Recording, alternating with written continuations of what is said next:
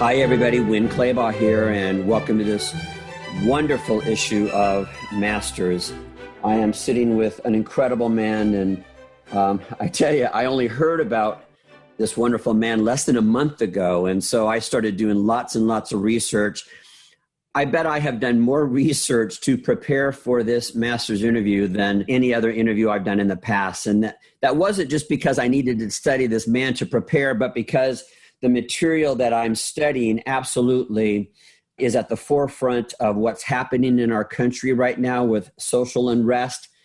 And so we're all looking for mentors and heroes to guide us. And that's why this incredible man came into my awareness.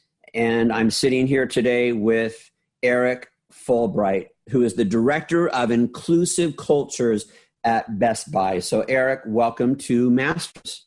And I appreciate it. I'm excited to be a part of this journey with you, and excited that I was fortunate enough to marry my wife, Janice, who introduced me to Paul Mitchell. Oh, well, that's great. You know, we always manage to get the best of the best because of our spouses, right? They're the ones who keep us connected in the right way, right? Amen. I appreciate that. So just a little bit more about who Eric is. He is a 22-year veteran of the organization at Best Buy and has spent the last 12 years as a leader in human resources. Eric has helped Best Buy define inclusive leadership, which we're going to get into today, and become one of the best companies to work for. His career hallmark is helping leaders co-create cultures where every employee feels valued and can contribute to their full potential. Obviously, I'm reading this, but such great information. In addition to his day job, Eric is an ordained elder, longtime youth ministry leader, and a coach. Eric believes every human being is of immeasurable value, and the best leaders appreciate the value through the purposeful creation of inclusive cultures. That's a mouthful. Eric has been married to his best friend, Janice Fulbright, for 23 years. And they have 5 children. The family loves to travel, cook, play sports, and just find ways to be silly together. I like that one, to be silly together. How old are your children? Yeah, so we have 4 boys and 1 daughter.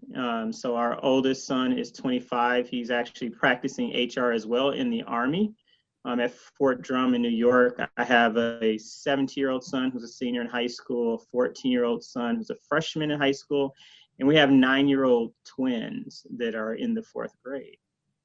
A boy and a girl. Boy-girl twins. Oh, my, oh, my. Well, congratulations on that. You have a 25-year-old son. You don't look like you could have a 25-year-old son. So, and that's why I keep my hair cut low, so you can't see all the gray hairs that are growing. Well, I like if they your get any haircut. longer, I'm going to just convert to your hairstyle. Oh, it's coming. Trust me. You'll want to bick it one day. You'll want to take it all off. It's a good thing. So I want to preface this by letting our listeners know all the different topics that we're going to be covering here today before we jump into this. And because sometimes people think, well, I'm not a leader. I'm not a manager. I never shop at Best Buy. I have nothing to do with Paul Mitchell. So why do I need to listen to this? And so just let me give you a preview of what Eric and I are going to talk about today. We're going to talk about the importance of exposure.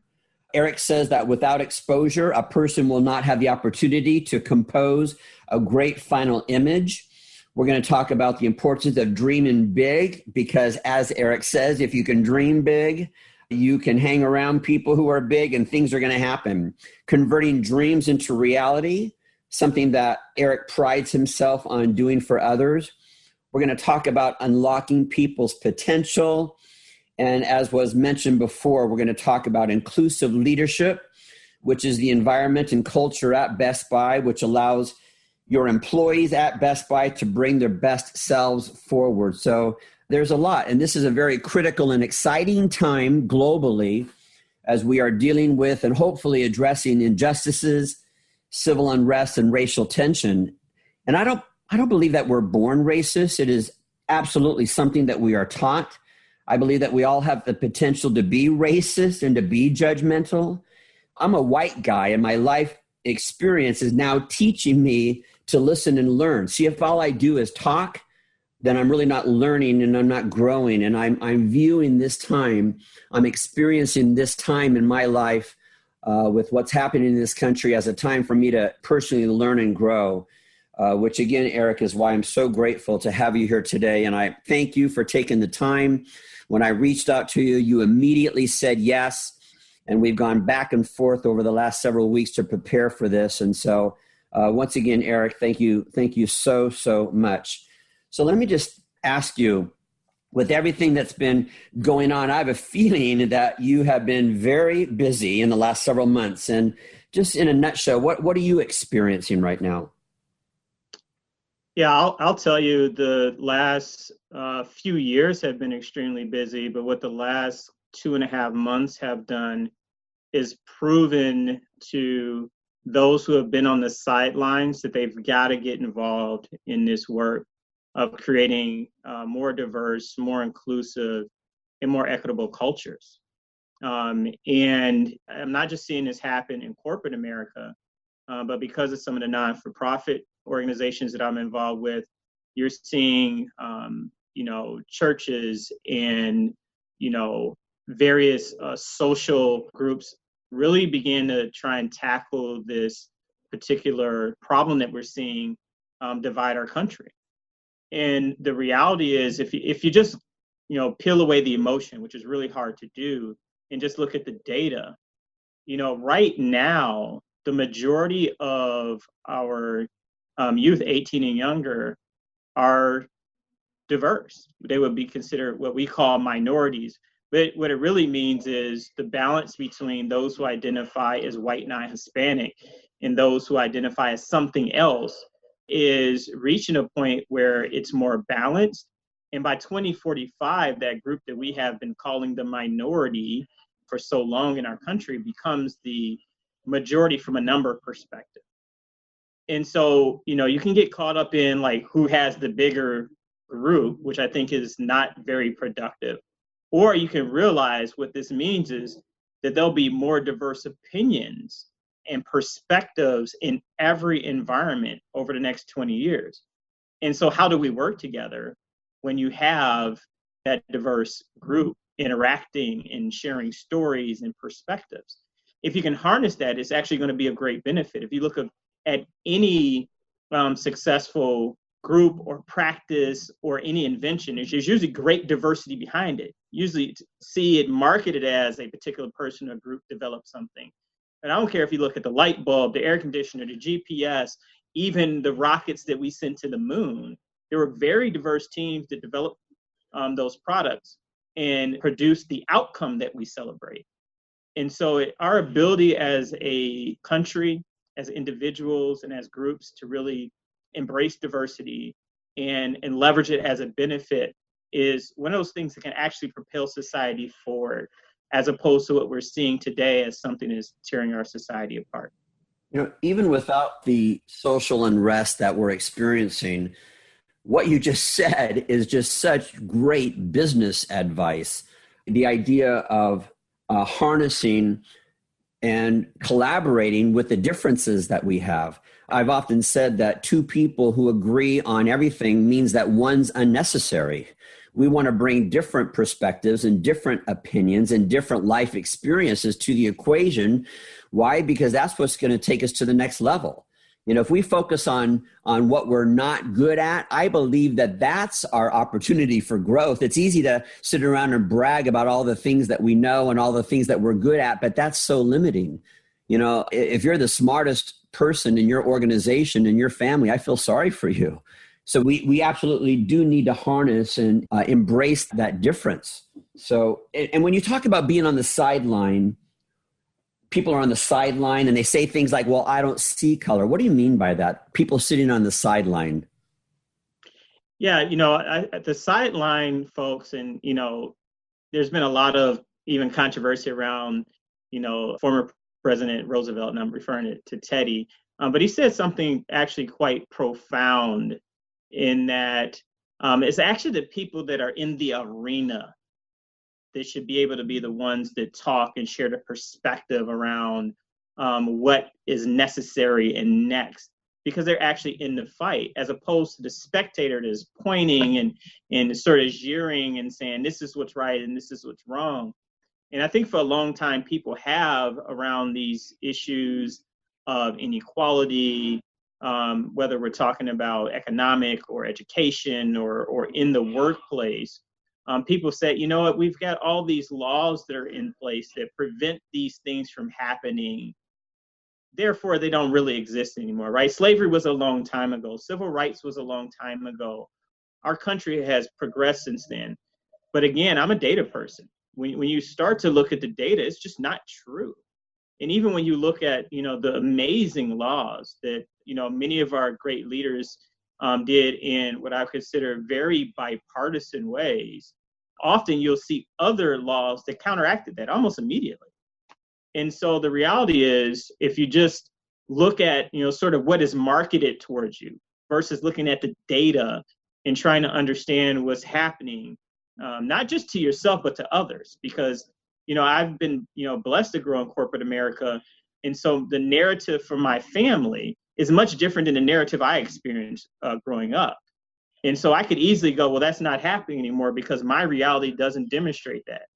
Well, if you're only looking at your own reality, you're never going to have the full picture. You really got to be able to look at different perspectives and in the full picture to understand what's happening. And so when I come back to that sideline or comments like, I don't see color, to say I don't see something is to actually discount someone else's experience. Like when I see you, I see all of you. That's inclusive of your color.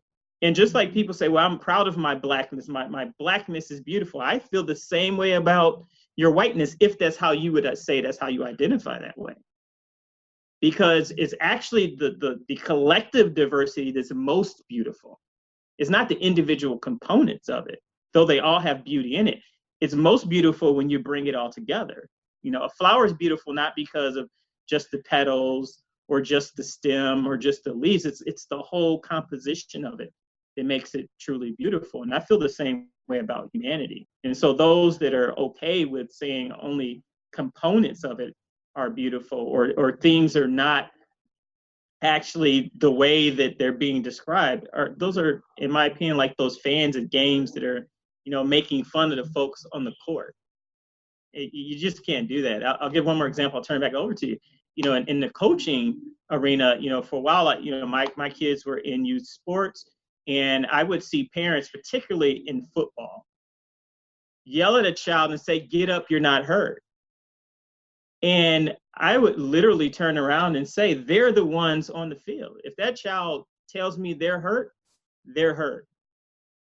And, as a coach, I feel like I had to be the number one advocate for the child, even some cases when a parent wasn't, because it's often the people that are not in the arena that are trying to drive the narrative and what's happening. And you got to get on the field and you got to get involved to really get a perspective of what's really happening.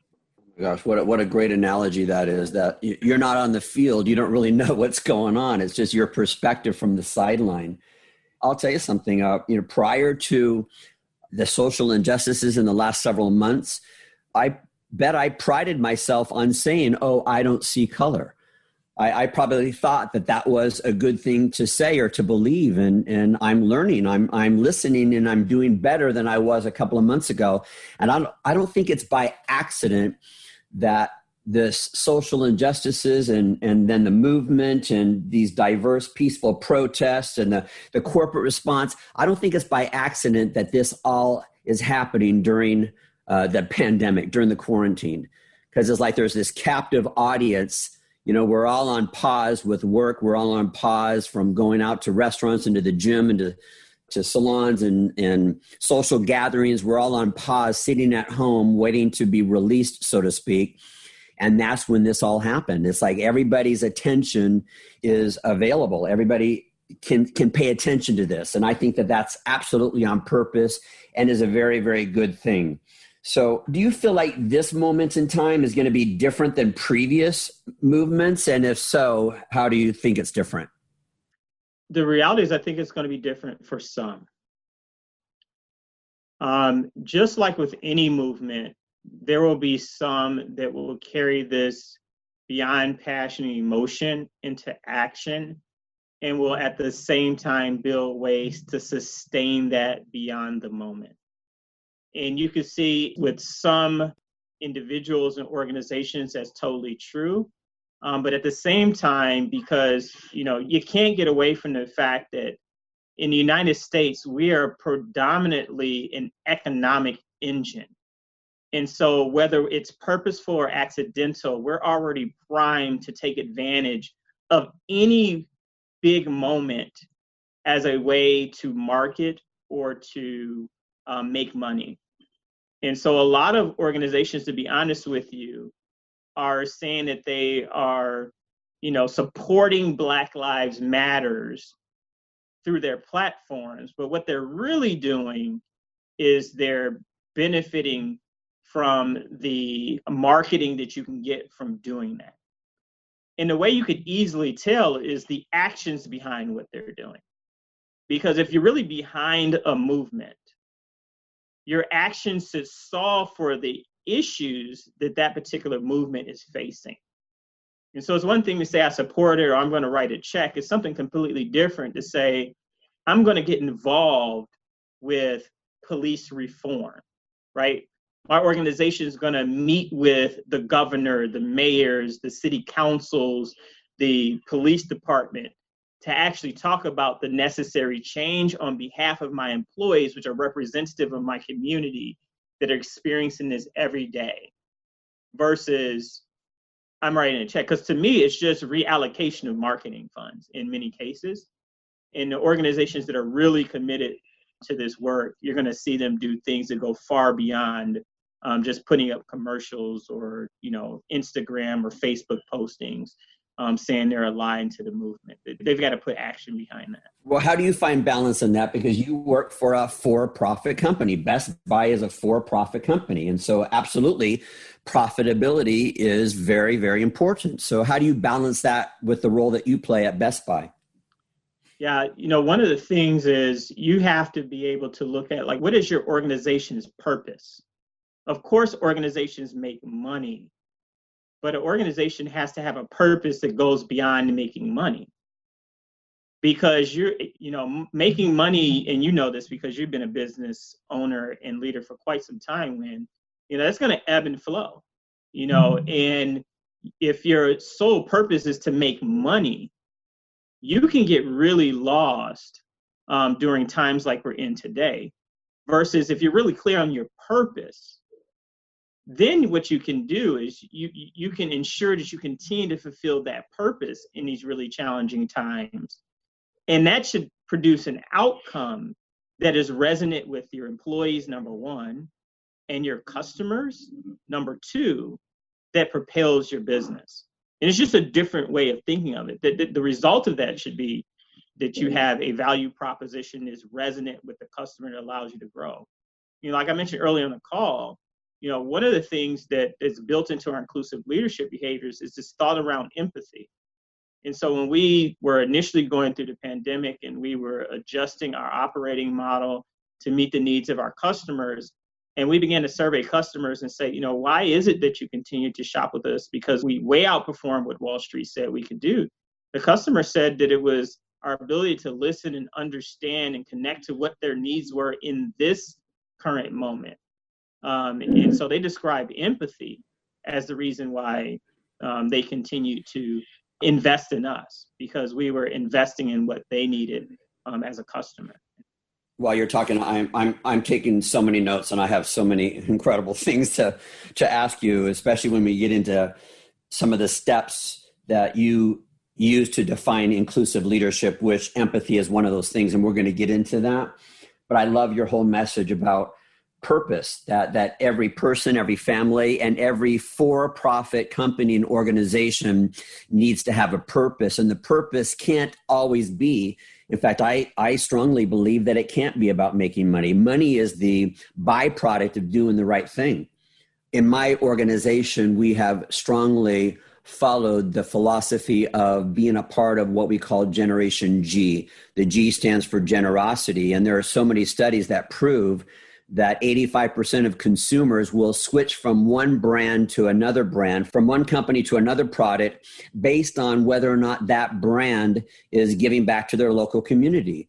Meaning I, as a consumer, as a customer, I have a choice of how I'm going to spend my money. And of course, I make a decision with my head, but I also make a decision with my gut.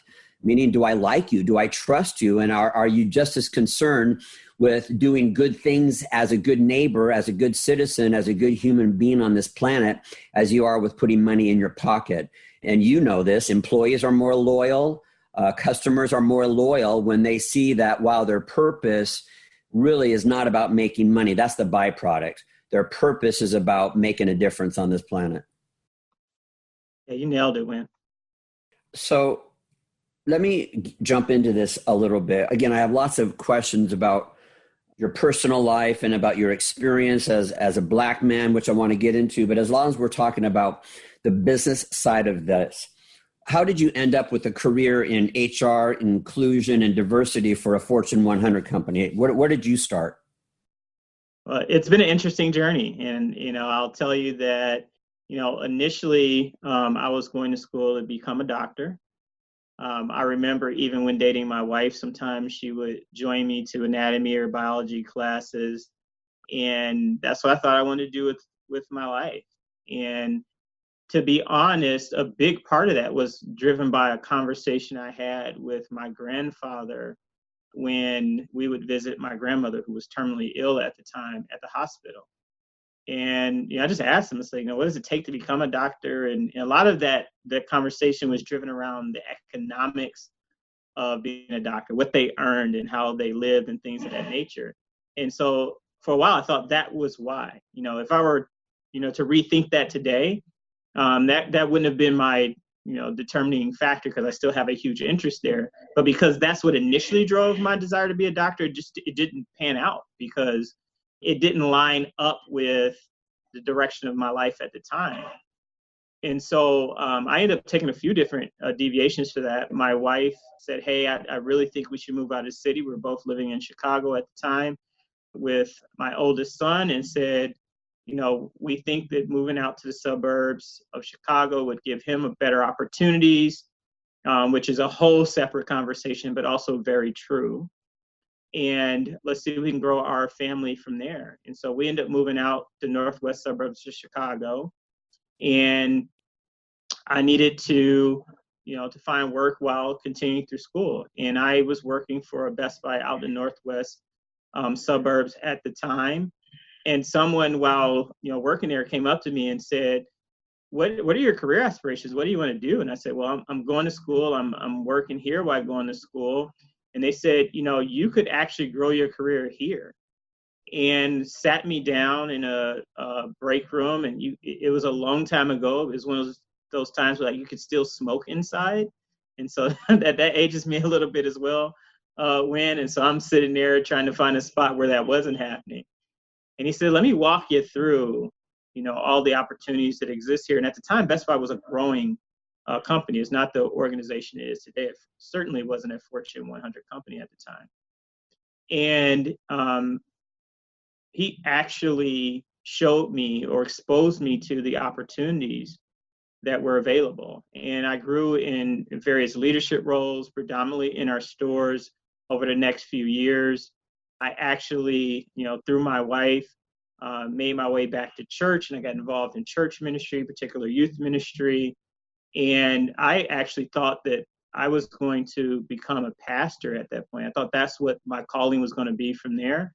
And very similar to medicine, I started exploring that particular path. It was, going to visit seminaries and so forth.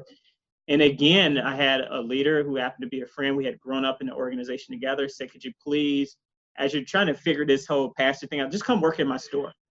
And what I told him was I really think I'm done with this journey. I had been in these development programs to grow as a leader within the organization. I thought at that point I'd made up my mind I was going to become a pastor. But he convinced me while I was doing that to come in and work with him. And one of the first things he asked me to do was to sit in one of his leadership meetings. And I sat in this leadership meeting, and I left the leadership meeting. He said, what do you think? And I said, the reason you're not making progress in this store is, number one, you're not aligned. And number two, you all have different priorities. Like, everybody wants to win, which is fantastic, but they want to win for themselves. There's not an idea of, we're doing this together and we're willing to give so that the collective can benefit. Mm-hmm. And, he was, caught off guard a little bit about the comment, but I would say humble enough to say, I'd like to continue this conversation more frequently. And so my job became really informal in that space. And the majority of the time I spent in the store was around leadership development and helping that team develop the type of synergy and strategy necessary to be successful together. It ended up becoming one of the most successful stores in the company, a location that the organization was actually looking at closing. And since then actually, has.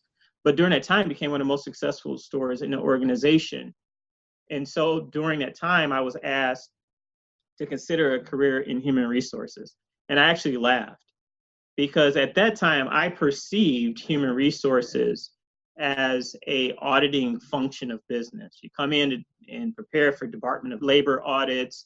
You're focused on payroll and benefits and all the things you customly associate with the HR. And so, I actually had a regional HR manager say, I just would love you to spend some time with some of my, HR leaders. And so I started going on a journey with several HR leaders, better understanding their work. And to continue to be transparent, the actual practice of HR was really evolving at that time into sort of the strategic business partner role, something similar to what I was already doing with this location. And so over a period of about 2 or 3 years, an opportunity came up to start sort of a business within a business. We had a partnership with a external company that we had been working with overseas. This is back when we had Best Buy Europe. And they came over to the US and we started a business sort of together. And I was asked if I'd be interested in joining HR as a part of this particular team. And so, I agreed to do that. Obviously, agreement meant applying for it and being hired for it in code. And so I did that and was hired for the work. And we actually did a test within the organization. And then about 6 months after the test, the HR leader of that program came to me and said, do you think we could scale this across, at the time, 1,200 locations in a very short period of time? Because you also know, when in business, you got to move fast, even when it's a great idea and it's well thought out. So could we do it in this very short period of time? Really felt like we could. And then the job began to evolve. It involved everything from talent acquisition to training to learning and leadership development. And so I had the opportunity, in my opinion, to receive what I would consider a master's or PhD level education in the function of HR through this process. And so not only to have the opportunity to be an individual contributor in HR, an opportunity to become a more senior leader, and then eventually to become a leader of an HR team. So I had a team of HR managers across the entire US supporting this business. And then as a part of that, as I began to look at what were the opportunities within this business, I developed this muscle around inclusion and diversity, because I truly felt like we had to meet the needs of our customer, one, in reflecting that customer, and two, understanding their perspective. And so as we begin to deepen our investment as an organization around inclusion and diversity, very similarly, someone say, hey, would you be willing to come and lead in this space? And over the past couple of years, that's what I've been doing as an inclusion and diversity leader for the organization. I mean, that story is incredible. So it sounds to me like you were still able to pursue your dream of becoming a minister, but you're just doing it in the world of for-profit. Yeah, well, and the funny thing is now I get to do it in both. And I learned, actually, the benefit of doing it in both is it helps both parts of my life. You have a whole life, but sometimes you wear different hats. And when I'm ministering literally in a church, there are things I bring from my corporate experience to help, our membership to benefit from what I'm learning in sort of, organizational and neuropsychology in that space. And then at the same time, able to take the experience I get from working very closely, intimately with people, sometimes at their most vulnerable places, to help our organization become more human and make deeper connections with our employees and our customers. That's amazing because, again, your definition of what HR means is very, very different than the definition of HR for most companies. As you said, most companies, the definition is HR is all about contracts and handling disputes and complaints and payroll and that kind of stuff. And you're taking it to a whole different level where it's about developing employees, personal development and leadership development of employees. I absolutely believe that if we teach our people how to be better human beings, how to fix their marriages, how to become philanthropists, how to give back and make a difference in their families and their communities, then absolutely that's going to serve us well because they're better, more loyal, happier employees. And that sounds to me like that's the role that you've taken on. Yeah, the earlier part of what you mentioned, right? So it's the policy and compliance part of it. Like every organization has to be good at that, right? Because you have the risk, right? The risk is, fines and employee dissatisfaction and so forth. And you have to be able to, avoid, the types of financial impact not being a good fiscal steward through the practice of HR could cause. However, that's not where your leverage comes from. That's not how you grow your business or your connection. That connection, we'll call it what the industry calls it, which is employee engagement or customer satisfaction. It doesn't grow from those things. It grows from what I've been describing around making those really deep human connections with people, where you begin to get discretionary effort from employee and discretionary income from customers. Okay, you've said that part of the vision at Best Buy, what you've helped to create is that your employee population is representative of the customers and the communities that you serve. Now, how does that change from one community to the next? Because the customers that you serve and the employees that you might have in one community, in one city, might be very, very different than the makeup of another city. How do you change that between one store to another location? Yeah, so here's what I would say. If it was a matter of I don't think I could change it. I truly believe my role is to equip leaders, to provide resources, and to be the sort of internal consultant that helps them learn how to and do the work that we would describe as mirroring their communities and making deep connections with their employees. Because the leader has to do the work of understanding the community or the node in which they're going to operate. And what I would say as an organization, our leaders have become quite proficient at that, though there's still opportunity. We're not where we want to be as an organization. And I would say that both of my not-for-profit work and of my corporate work. But when you begin to equip leaders, what happens is they actually, unit by unit, begin to do the work that lifts the overall organization. And so when their intention is, I really want to deeply understand the needs of my customer, and I deeply want to understand how my employees are interacting in that community, work within that community, and does the value propositions I offer, the products I offer, meet those needs? You begin to see change. And if that's the motivation of every leader, then you're going to get momentum. If it's just a strategy that's being pushed by a particular person or group, so in my case, that'd be myself or the inclusion diversity team, it doesn't work.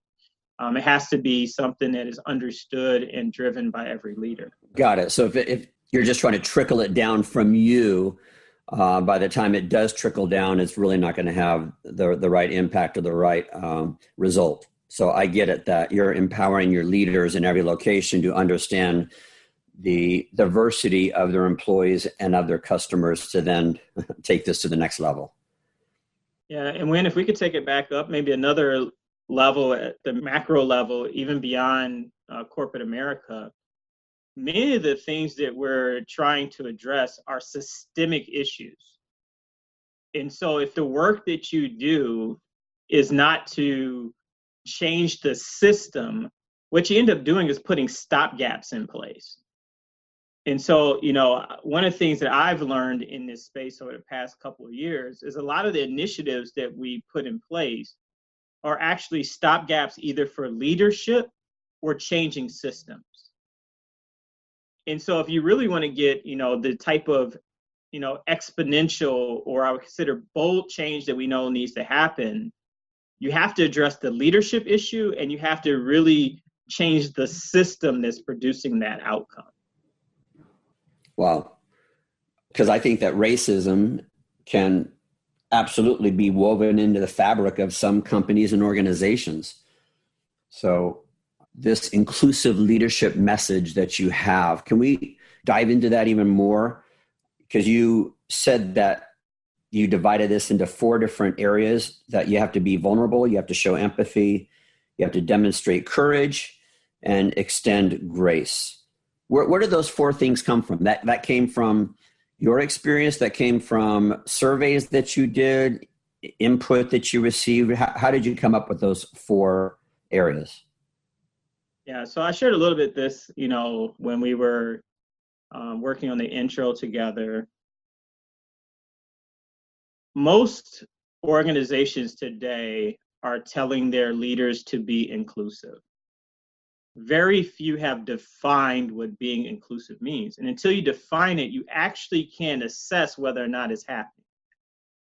Or if you do, you're assessing it in so many different ways that you don't build consistency or have any leverage to ensure that you're actually creating a more inclusive environment for everyone, right? So define it as your first step in sort of creating a standard. And so what I did is I began to research, scholarly articles, other organizations that were further along than we are, because the reality is none of us are truly in this alone. And in the information age, you should be leveraging your networks and all the amazing things that other organizations and leaders are sharing to help advance your work. You mind if I ask you what some of those other organizations were? So SEDEXO, so it's spelled SEDXO. So international organization. Deloitte. I also looked at a lot of the amazing work that JP Morgan was doing in this space as well. I looked at several universities, particularly from a data and analytics perspective. So there's some amazing work that has come out of University of Southern California. They have a partnership with a group called Policy Link, and they have something called the National Equity Atlas. And from an information perspective, just amazing data that I was able to glean from that organization, and several other, I would say, consultancy firms, from the Neuro Leadership Institute, Korn Ferry. I could give you probably an hour-long list because there's just so much information out there. But what you do when you start to glean all of that information, and I did leave out the McKinsey Group. That was also pretty important. They have an amazing article about the why behind diversity and inclusion. But what you do when you gather all the information is you've got to be able to understand what is your organization's purpose and business strategy, and sort of what do they really want to accomplish over the next 5, 10, 15 years. There's usually some sort of runway that the organization has developed. And that's how you came up with these 4 things. But first of all, just that lesson of that leaders need to do their research. Well, what do they say? If you steal from more than one source, it's called research. So the fact that leaders get the message that you're not in this by yourself. You don't have to start from scratch. There are amazing companies and organizations that are further down this path than you are, and you need to do your research and even reach out to them. In the world of customer service, we study companies like Disney and the Four Seasons Hotel, the Ritz-Carlton, or Nordstrom's. There are other companies and businesses for profit that absolutely have ideas that we can steal from, so to speak. Yeah, you're spot on, Win. And I'll tell you, it's very rare that if you look to make a connection and say, here's an area that I'm really struggling in. I've noticed that you have expertise in this space. Would you be willing to give me 30 minutes or an hour to learn more? That you get a no. Matter of fact, I can't think of a single instance. Yeah, is that true? Yeah, no, nobody ever says no. And what did they say? You only get what you ask for, and people are so afraid to ask for help. They're afraid to reach out to that more successful business down the street and say, "Could you mentor me?" And I've never had anybody turn me down ever. You're absolutely right. And the amazing part about this, even as you mentioned some of the work about understanding your customer and community, you'll be amazed what just slowing down and having a conversation with a customer, what you'll learn. They'll tell you what their experience is. Or you go into the community and say, hey, we're really struggling to grow our business in this community. What are we getting wrong? And they'll tell you what you're getting wrong. But often, to your point, you don't ask. Yeah, and nowadays they don't want to ask because they don't want to know. They think it's just bad news. My gosh, if my employees aren't happy, that's bad news, and I don't want to know about it. If my customer had a bad experience, that's bad news, and I don't want to know about it. It's not bad news. It's information. It's information that can absolutely help you to grow, to improve, and to become more successful. Absolutely. Maybe it's 23 years of marriage. I get lots of constructive feedback and criticism. And so, Janice is not shy about telling me when I'm getting it wrong. And I appreciate it. It doesn't always feel good, but at least, like I tell, I was like, at least now I know. There you go. There you go. Well, can we jump into these 4 areas then? Because I would like for you to define them. Again, be vulnerable, show empathy, demonstrate courage, and extend grace. Can you explain or define each of those and what that means to your company's organization? Absolutely. And so, one of the things that I mentioned, we have our company values, and then we're actually coming off of some pretty extensive brand work as an organization. And so our brand work resulted in what we call a rally cry called "Let's Talk About What's Possible," which is really an open invitation to everyone. And so when I was thinking about developing these inclusive leadership behaviors, it had to start from that place of how do you actually enable people to be in a space where they feel like they can truly talk about what's possible. And underneath that sort of rally cry in our brand are these 3 guiding behaviors. And number 1 is to be human, to make it real, and to think about tomorrow. So say those again. So to be human, make it real, and think about tomorrow. Think about tomorrow. Great. Okay. So for me, that set the tone for our culture and guided me in defining inclusive leadership. How would you define culture? The word culture, how would you define that? Culture are the expected norms and ways of interaction that exist within a particular group, okay. Right? And so culture can happen at, the, national level. It can happen cities have cultures. Your family has a culture. Our homes have cultures, right? Yeah. And so, when I looked at our culture, when I'm referring specifically to Best Buy, that helped me in defining inclusive leadership for us. I do think that what I'll share applies far beyond us, but it needed to make sense for where we were operating and where we needed to go. And so as I'm sharing in this conversation with you, I think it's important that if someone says, oh, what Eric shared really resonates with me, that you don't just simply copy and paste, because this isn't the only construct for defining inclusive leadership. Other organizations have different definitions. And so what you would have to do is like based on our culture, how would a leader be able to show up inclusive? Got it. Okay, guide us into this. The 4 components. So number 1 is around vulnerability. And this is the area where I start to get really particular, even with our own organization, because the order is also purposeful, because one enables the next. And so that first piece is around vulnerability. And it's so important that we have a willingness to show weakness with an intentionality to grow and be stronger tomorrow. Because in an environment where you feel like you have to be perfect all the time, or I can't like show up and say, I just got in a really bad argument with my wife and I'm not at my best. Can we reschedule? Or my kid's really sick and I'm sorry I wasn't focused and my mind was on them. Like when we don't create spaces for that, or to simply say, I don't know how to do that. Now, when you say those things, are you talking about the employer or about the leader? Because I've often thought that a very attractive leader is someone who can say, guess what? I don't have the answer for that, but let's discover that together. Lot of leaders think that to be a good leader, you have to be a know-it-all. And to me, that's so unattractive. Yeah, we actually started with leadership.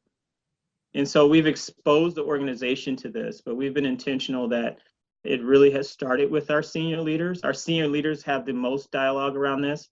I would say, our CEO, Corey Berry, is not only a champion around inclusive leadership, but I see her trying to practice it and internalize it on a regular basis.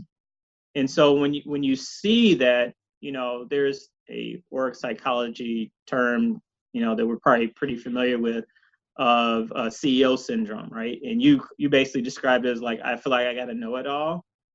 Well, being vulnerable means that I'm going to solicit feedback. Like, how am I leading? What do you need? If you don't do that, you don't create an environment that can actually be inclusive. Because if I don't see that my leaders really say, I really don't know exactly how we're going to do that, let me pull in some experts. Like, they got to demonstrate that. Because then the team now goes, I have permission to say, when the leader's saying, I need you to do X, hey, I really don't know how to do that. I know it's important to our strategy. Let me go pull some experts. What's our timeline? It just changes the dialogue completely. That's great. Go on to this next one. Show empathy. How does that play out? What does that look like? Yeah, empathy is really about being purposeful, about understanding the unique experience of everyone around you. If you are not, in my opinion, astute at perspective taking, you're really going to struggle to create an environment of inclusion. Because often we'll feel like, well, I've got diversity on my team, or, the diverse folks are showing up. But if you're not truly taking the opportunity to learn about them, understand what their unique gifts and qualities and how they can fully contribute, if you don't understand those things, they're never going to truly feel like they're part of it. And this is where things like, allyship and listening skills, right, are really important. Because as a leader, if I'm not in a space where I can listen, or I feel like employees can coach and teach me something, you're never going to have the perspective necessary to really grow individually or grow your business. See, this is one that I really appreciate hearing because, my other part-time job is as a speaker, meaning it's my job. I'm paid to speak. I'm paid to stand on a stage and talk nonstop for 2 hours. So the thing that I have to work on quite a bit is to just stop and listen. Yeah, and when, again, this is another of those spaces, where I think our friends and our families can really help us. And so have Janice give me a call. I love to ask questions. And she coaches me in this space a lot, but I love to ask questions just to listen to what people have to say. I think that's great. The best way to build empathy is to become a good question asker, which you're practicing that all the time through Masters. That's great. Well, thank you. This next area, demonstrate courage. As part of inclusive leadership, we have to demonstrate courage. Explain that to us. Some of these are actually two-sided coins. And so courage is actually the other side of the vulnerability coin. When you bring up courage to leaders, particularly male leaders, I'll be honest, they kind of go, oh, yeah, I get courage, right? I'm going to stand up and do what's right. But actually, you can't truly demonstrate courage until you've demonstrated vulnerability. And I usually use a military example because everybody gets it when I talk about courage. Because we talk about how courageous the soldier was when they recognized that the grenade or an explosive device was thrown in front of their unit and they're going to sacrifice themselves to say they were so courageous. The reality is they were very vulnerable. They put themselves at risk on behalf of someone else. And so courage is not we know it's not the absence of fear, but it's the willingness to act. But actually, it doesn't work without vulnerability. And so I really try to get people to understand, especially if they're struggling with the vulnerability part, that courage and vulnerability actually work together as a bit of a system. So how you see it, if a leader is struggling with being vulnerable, i.e. they don't ask a lot of questions, they are the know-it-all, then you feel like they're not going to be very, very good at demonstrating courage. It's going to be tough because a lot of what they see as courage is based on their expertise and their experience and their willingness to lean on that. And if you think about the environment that we're in today, none of us really have expertise. We have history, but we don't have expertise and experience about how do we lead through a pandemic? How do you lead through social unrest in a pandemic? How do you lead through social unrest and trying to operate my family who's taking school from the dining room table and bedrooms in a pandemic in a year with probably the most, I would call it, difficult political environment we've seen in decades? Like, it doesn't work in that system if you're just leaning on experience and expertise. You actually have to get to a place of like, you know what? This is different. We need to learn together. I need to learn from you. How do we collectively move through this uncertain moment together? Like wow, that in itself takes courage. Wow. Okay, this fourth one, extend grace. What do you mean by that? Yeah, grace was actually the hardest one for me for a couple of reasons. Number one, I believe in separation in church and state. Even so, in the separation of work and religion, doesn't mean you don't bring your religion to work. But, I struggled, was it this particular part of my life that I was trying to place into inclusive leadership? And when I looked at the first three, I said, if I'm asking a leader to be vulnerable, to take on and learn new perspectives and have the courage to step out on what's right, what would prevent them from doing that? Because we want them to do all those bold actions. And when I thought about it, particularly even an executive, it's going to be that if I don't get it right, it's going to cost too much. You can't fight against, human nature and human behavior. You have to work with it. And though you want people to be willing to step out when there is a cost, there is a point where people go, it just costs too much. And so without creating a space where people realize that they can fail and recover from it, that they can fail and that their leader's going to say, hey, you know what? I failed in this place too. Let me help you up and let's move forward. Doesn't mean there's an absence of accountability. It just means that we have a growth mindset and that we're willing to help people improve from failure. We actually encourage it sometimes because when you fail forward, you learn and that you find new ways of doing things. It became clear that grace was the component that was missing from inclusive leadership. And even when I look for synonyms to try to avoid using what most people would perceive as a very churchy word, there wasn't a better word. And, as I solicited feedback, even before we went more broadly with inclusive leadership, this particular word was the one that resonated the most with people, the word grace. I think it was what people were looking for to do the other three things. Well, actually, one of our cultural beliefs within my company and organization is that failure is not fatal. Now, some things are fatal, stealing is fatal, but failure is not fatal. And that's a tough message to send out, that you can make your mistakes, because the only way that we're going to learn and grow and go to the next level is that we have to take some risks, and risks sometimes means that we're going to fail. We're going to fall down. So good for you that you've taken that on as a practice within your leadership, within your company. Appreciate that. So what is the difference between leadership and inclusive leadership?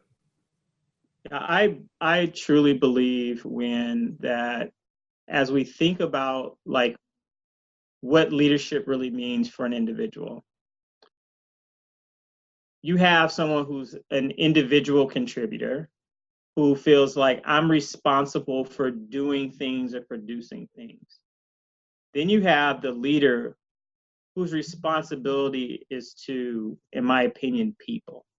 Leadership is the individual that recognizes I'm responsible for the growth and the positive outcomes and the success of people. Like, to me, that's leadership.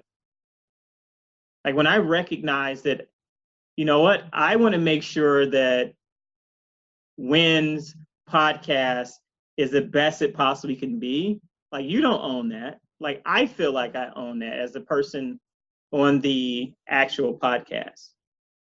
I take that on as a part of my leadership responsibility. In the same way that you say, Eric, here are all the things that we should discuss and be prepared so I can help you show up as your best. That was you showing up as a leader. But it wasn't because your leadership was based on delivering a great podcast, and neither was mine. It was our personal responsibility to one another, to the person in it. That's leadership. Wow. To me, inclusive leadership is more around the how.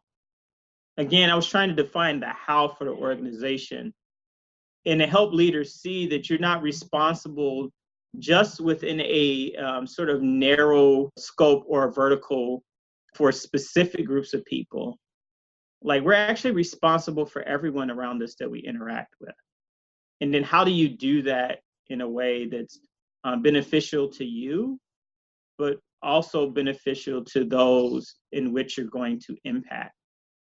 And so, there's lots of things around like your leadership shadow, but I truly believe that each one of us, whether, you're at what I would consider a entry-level role or sitting in the office of CEO, have an opportunity to show up as a leader.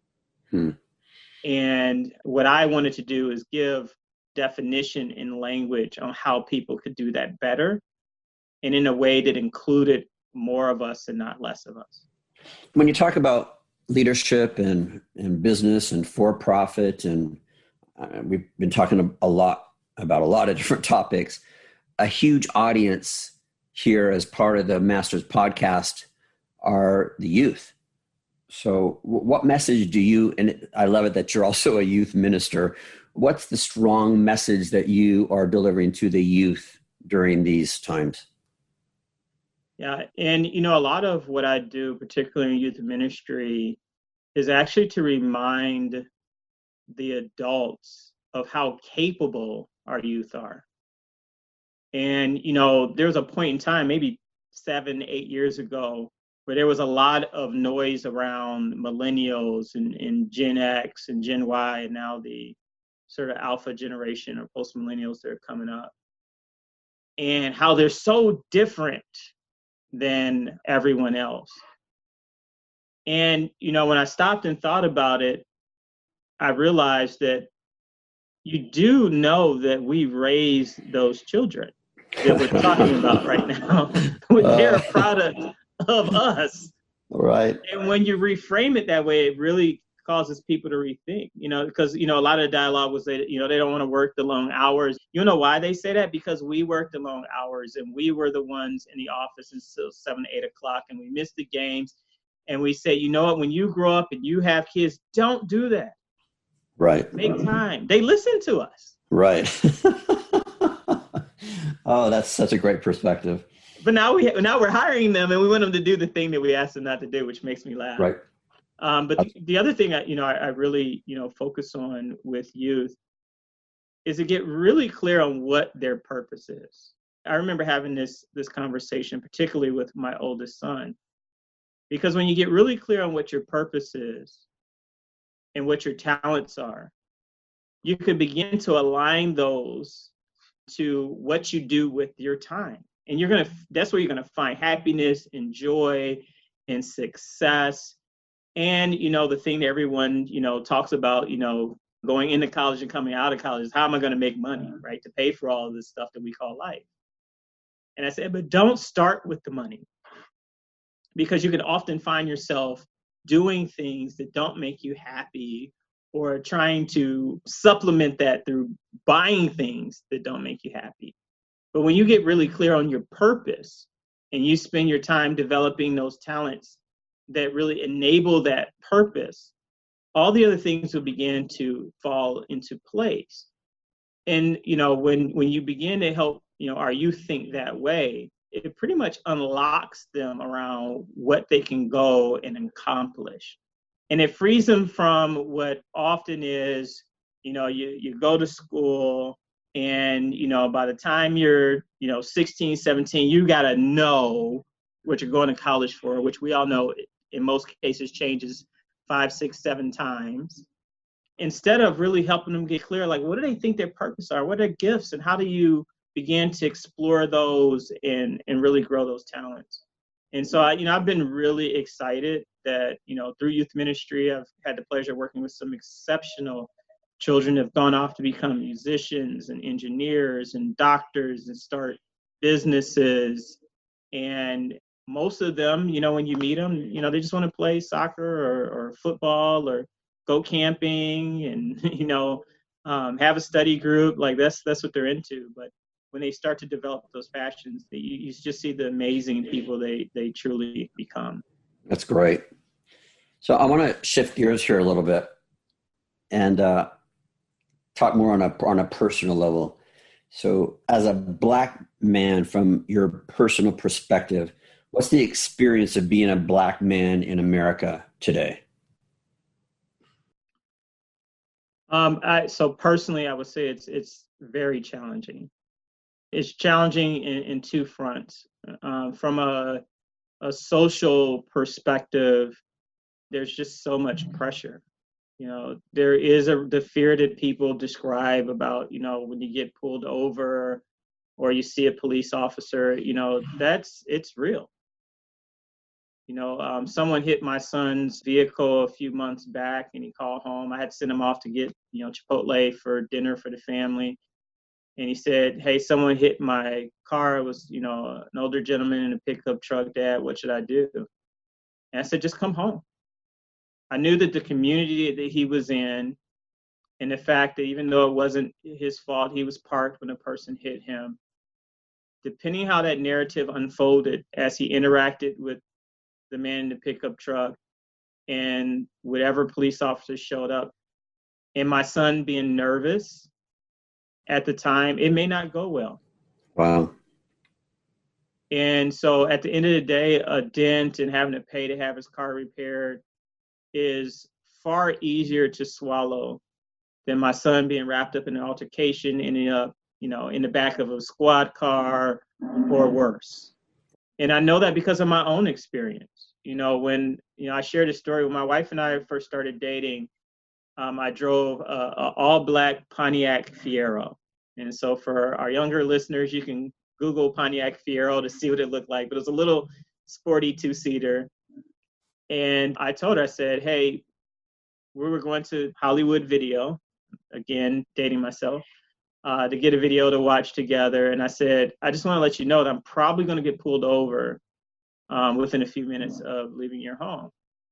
And then she kind of snickered and said, you're kind of big-headed and full of yourself, like you're not that important and you're not that big of a deal. And I said, no, it's probably what's going to happen. And we may have made it a mile and a half. And sure enough, I got pulled over. I pulled out my license and registration and asked what I was being pulled over for. And the officer said, I just need your license and registration. And, it was a white police officer. And he took my information, went to the squad car, came back and said, well, enjoy your video. And I was like, you gonna tell me why you pulled me over? And he's like, nope, enjoy your video. And the reality is, I knew why he was pulling me over. It was the same reason why when I would leave our home, and, by this point in my life, my mom had, put together enough money to move the family to a nicer neighborhood. I would go visit a friend and walk to the video store from my home. And, we would get, grabbed. I've been thrown against squad cars. Where are you going? What are you doing here? And it was just because of who I was. And so this has been going on for such a long time. And I know that if I come in my suit or business casual to an establishment like a store or a restaurant, versus coming in with, some youth or some kids for one of my son's teams in sweats, I'm treated dramatically different. But I'm the same person. I'm the same, sort of church and business leader that I am all the time. But society sees me different, depending on whether or not I show up in a suit or not. Because I'm already perceived to a degree as a threat because of the way that Black men are marketed in the US. And so I'm going to stop there to say something about others, because I just don't want it to be about Black men, though that is what I said is true. Black women and women of color in our country are struggling even more. And so as you're thinking about who you help, a lot of the programs that exist right now exist predominantly for Black boys, but there's not a lot happening for young Black girls. And though they do attend college at a higher rate, there's not a lot to help them for what they're going through in their life as well. And so, again, when you start to look at the data, and this is what I would really encourage individuals and organizations to do, is look at the data and see, how are people faring in the education system? How are they faring in business? Look at the places where you have influence and really look at who's doing well and who's not and what you can do about it. These are the conversations that I personally need to have. I have some amazing people in my life, both in business and as friendships, who happen to be Black. And I have never had this conversation with them. I have never stopped and asked them, what is your experience as a Black man or as a Black woman in this country? I never had those conversations until all of this happened in the last several months. And so I am learning and I'm gaining insight. And then I always assumed that, it was only Black men who had that experience, that fear of being pulled over, until a very beautiful, well-to-do Black woman.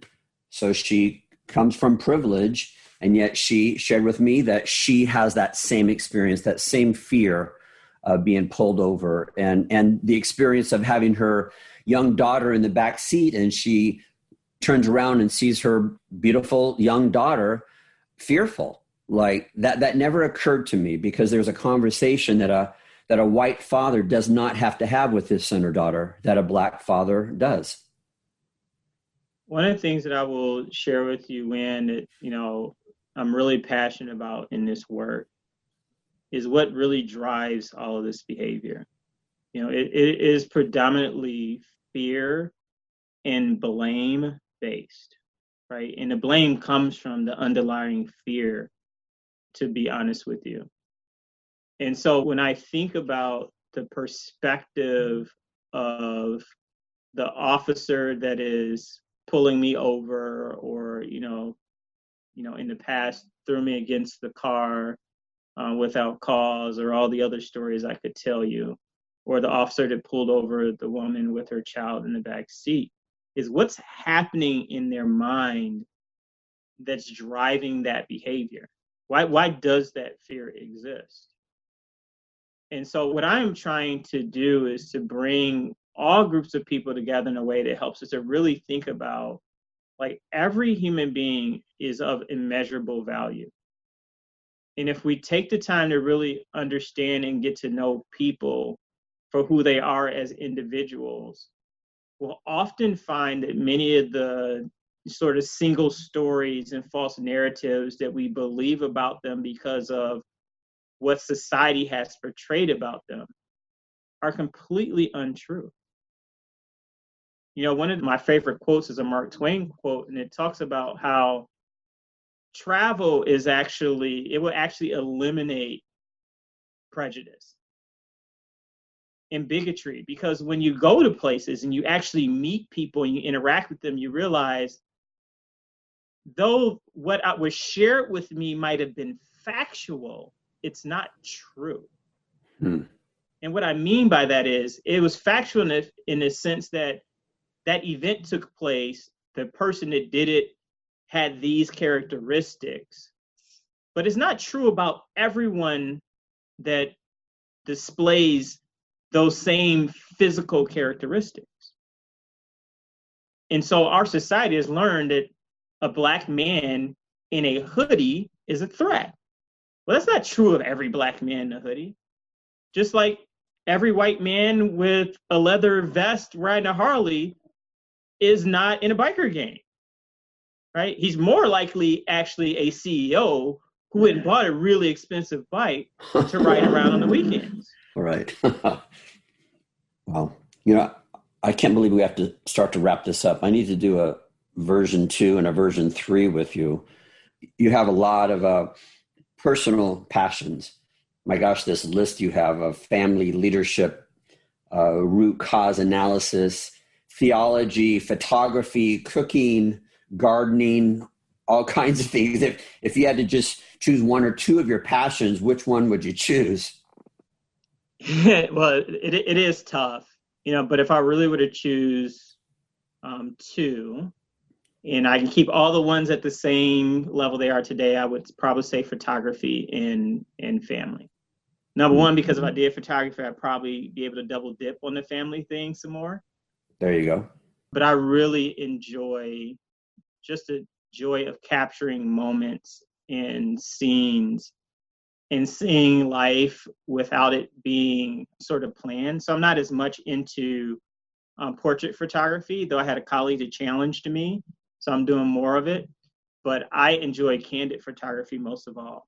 So to be able to go to an event, whether it's a wedding or I've shot a lot of sports events and races, but just to catch people in their day doing things is my favorite way to spend time doing photography, because it just shows the realness of life and how similar we really are. To catch someone who just got a random phone call, in a busy downtown area and they're smiling.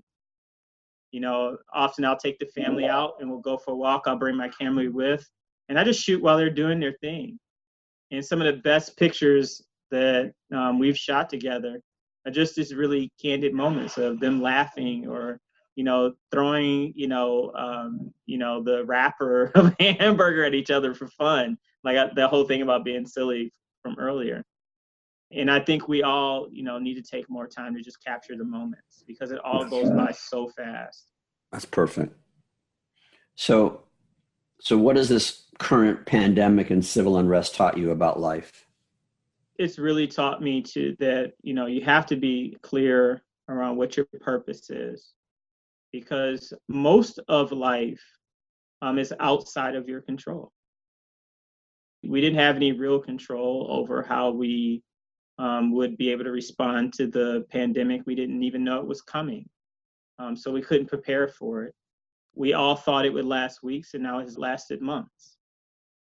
However, if you're clear on your purpose, you can fulfill that in any arena, whether you're spending it in your home, whether you're doing it virtually like you are with the masters, it doesn't matter. And so, what I pride myself in, because I like to get into the tactics of things and enable things, is as you get clear on your purpose and you start to dream, finding people around you can help bring that dream come true. They help bring that dream to reality. Because I think that for myself, that's the gift. I always don't have the biggest and the best dream, but I usually can find a way to help enable that, whether it's to be a component of it or to really be able to build out a plan that helps bring that dream to life.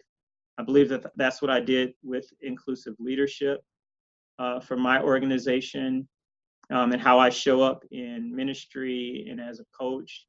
And I truly hope I'm showing up that way as a father and as a husband. And I hope I've done that for you today through your podcast. Oh my gosh, you absolutely have. I hope Best Buy takes really, really good care of you and pays you a lot of money, because I have a feeling there's a lot of companies who, after listening to this, are going to want to steal you away. So they take really good care of me, and the love is mutual. And I'm a big component of finishing what you start. Well, so Eric, I just can't thank you enough. Having this time with you, but also doing all of the studying and the research prior to having this interview with you, knowing that I needed to be real clear on what I wanted to gain from you and what I wanted to share and how I wanted to guide this. I did do a lot of research, as I shared earlier, and I've just have gained so much by this brand new relationship that we have, and I'm very, very grateful. Thanks, Eric. No, again, my pleasure. I'm humbled to be invited. Hopefully this is the beginning of a long life friendship. And please thank your team for taking such wonderful care of me, helped me understand how to engage on your platform, and making sure I had what I needed to spend time with you today. Thanks, Eric. You're a good man. Keep it up. Same to you.